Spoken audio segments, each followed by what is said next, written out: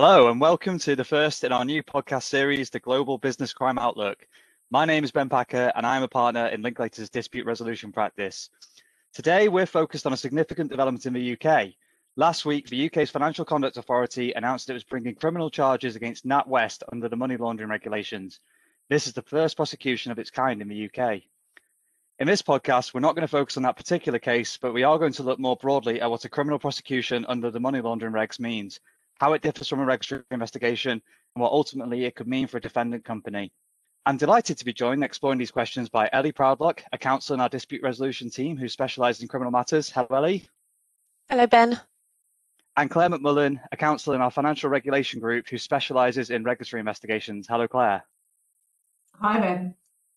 So first off, to set the scene, Ellie, could you just give us a brief overview of what money laundering is and what the key laws are in this area? Money laundering is essentially the process of making the proceeds of crime appear as though they've come from a legitimate source, and it's a criminal offence in its own right. The primary money laundering offences are contained in the Proceeds of Crime Act, and they essentially make it a criminal offence to deal with property that you know or suspect is the proceeds of crime. For those of us who work in the regulated sector, there are also separate offences for failing to report suspected money laundering to the authorities. Then there are the Money Laundering Regulations, which impose obligations on certain businesses like financial institutions to have systems and controls in place designed to prevent money laundering and terrorist financing. Breaching those regulations by not operating the right systems and controls can result in civil enforcement by the FCA, or in some cases, criminal prosecution.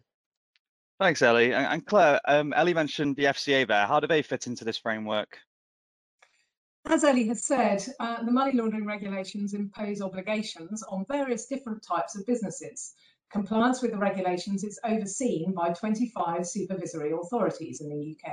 22 of those are professional bodies like the Law Society, and 3 are statutory authorities, including HMRC, the Gambling Commission, and the FCA.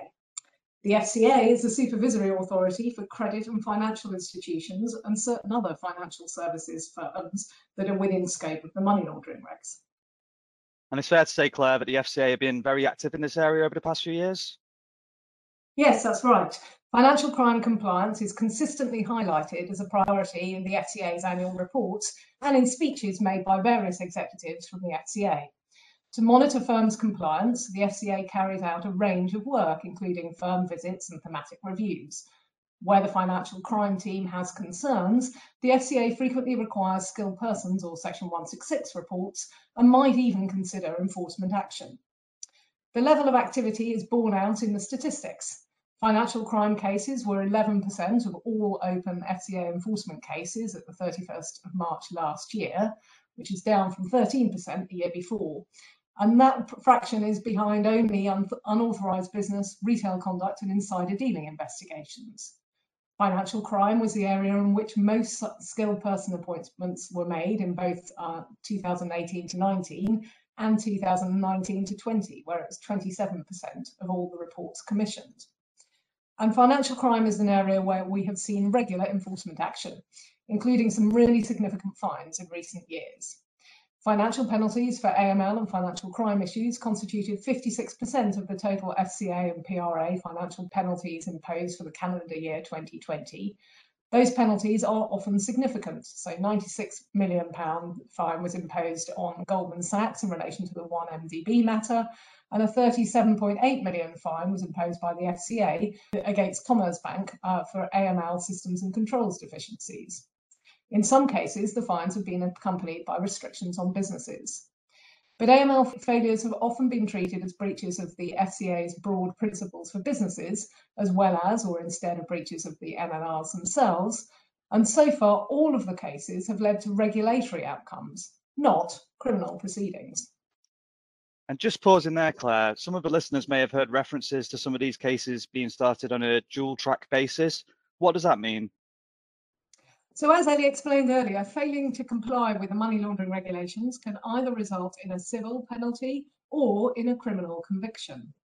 Just as they do in the context of market abuse investigations, the FCA regularly opens its AML investigations on the basis of suspected criminal and regulatory failures, And by doing that, the FCA are keeping their options open for whether they take regulatory or criminal action at the conclusion of the investigation. In such dual track investigations, we've seen the FCA often choose to drop the criminal aspect and focus solely on the regulatory, leading to a regulatory outcome at the conclusion of the investigation.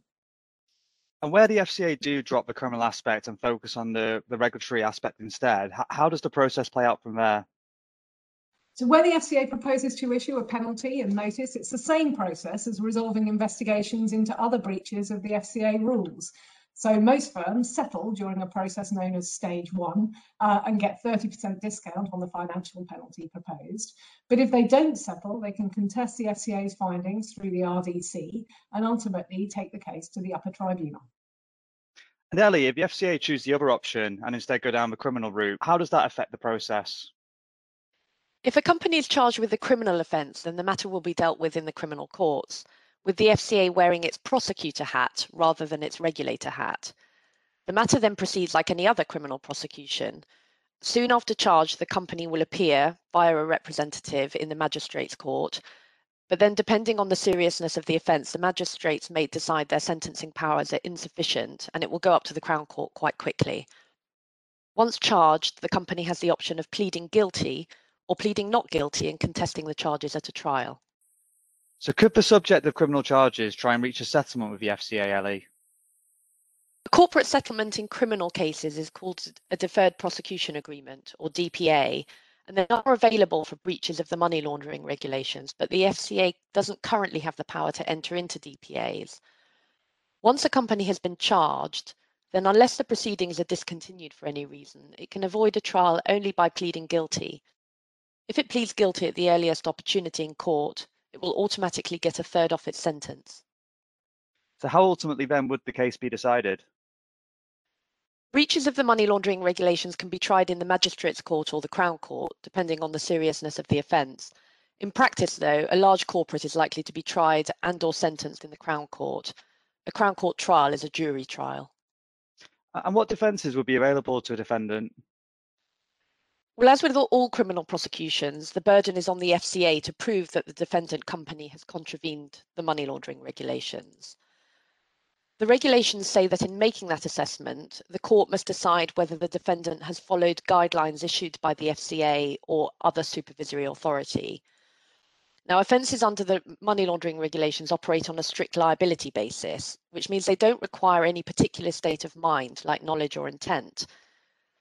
That said, though, it's a defence to show that a defendant company took all reasonable steps and exercised all due diligence to avoid committing the offence. Now, whether reasonable steps had been taken would ultimately be a matter for the court to decide, which in the case of a Crown Court trial would mean a jury. It might seem counterintuitive that lay people would be asked to assess compliance processes in specialised businesses, but there is precedent for this in the health and safety context and more recently in the bribery and corruption context. And if a defendant was found guilty, what kind of penalty can the courts impose on them? Well, obviously, you can't imprison a corporate. So for a corporate defendant, the court can order it to pay a fine, and there's no statutory limit on the level of that fine. Ellie, the FCA has published a penalty policy that it's required to follow when it takes action for regulatory breaches. Is there anything similar that the court would apply, or is it completely in the judge's discretion? Well, there's no statutory limit on the level of the fine, and there are no sentencing guidelines that are specifically applicable to offences under the money laundering regulations. But the court is likely to be guided by corporate sentencing guidelines that exist in other areas of economic crime. The amount of any fine is likely to be determined by factors such as the level of culpability, the cost avoided by failing to operate adequate systems and controls, and whether there are aggravating or mitigating factors. And Ellie, in regulatory proceedings, we get a detailed notice at the end of the process. Do we get anything similar after a criminal trial? Well, if the defendant company was convicted, we would get sentencing remarks at the sentencing stage. And these are sometimes uploaded onto the judiciary website in high-profile cases, but you don't get a detailed decision like in a civil trial or a regulatory enforcement proceeding. And so far, we've focused on corporate defendants. Is it possible for individuals to be criminally prosecuted under the money laundering regs? Yes, it is possible. The regulations say that where an offence has been committed with the consent or connivance of an officer of the firm or is attributable to the neglect of any officer, then that officer is guilty of an offence. So Claire, turning back to you, if ultimately the outcome is broadly similar, a fine imposed on the corporate, why would the FCA choose to go down the road of criminally prosecuting a defendant? That's a really interesting question, Ben. The FCA has said that where Parliament has granted it power to take certain action, then it should be willing to use that power in the right circumstances. So in relation to the money laundering regulations, those circumstances might be an egregious failure in a firm's systems and controls. There's a view that criminal proceedings send a stronger message than regulatory action, as there's an additional stigma attached to criminal conviction. And Ellie, what kind of collateral consequences could a conviction have on a corporate? Well, a convicted firm might find itself debarred by certain governments from tendering for contracts, for example, and there would clearly be reputational damage and possibly the prospect of defaults in contracts entered into by the firm. There's also obviously the prospect of shareholder actions. And Claire, a conviction for a regulated firm could have regulatory consequences too, right? Yeah, that's right. It could have severe consequences for a regulated firm. The doomsday scenario is that it might lead to a reassessment of whether the firm meets the threshold condition of being fit and proper. Evidently, that's unlikely to be answered in the negative in any but the most egregious of cases where problems were really systemic and affected the whole of the firm's business. Ultimately, a finding that the firm has breached the money laundering regulations, whether that's regulatory or criminal, could lead to other regulatory consequences too. For instance, regulatory investigations into individuals. We've already seen the FCA produce MNROs in the past, and it might lead to remuneration adjustments or similar. Firms will often have remediated the underlying issues by the time an investigation commences, but even if they haven't, they'll be expected to deal with any gaps in their systems and controls in the course of the investigation or shortly after it concludes.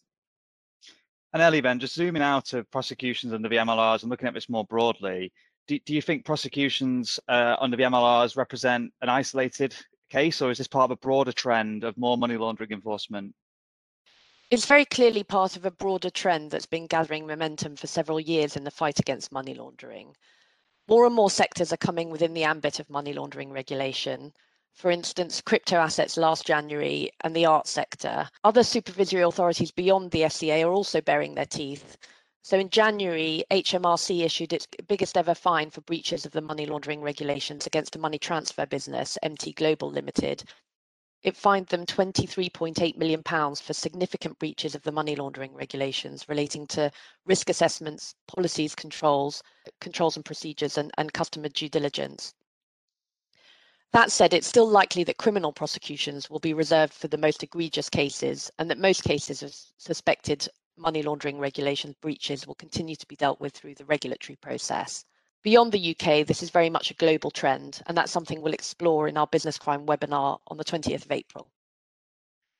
So thank you, Ellie and Claire, for sharing those perspectives. And if you're interested in hearing more insights from our global team, you'll find lots of helpful resources on the Business Crime Investigations site on linklaters.com. You'll also be hearing more from our lawyers across the global network in upcoming podcasts, as well as the webinar Ellie just mentioned, which is dedicated to global money laundering trends, and that's taking place on the 20th of April. So look out for invites for that. Just finally to say thank you all for listening.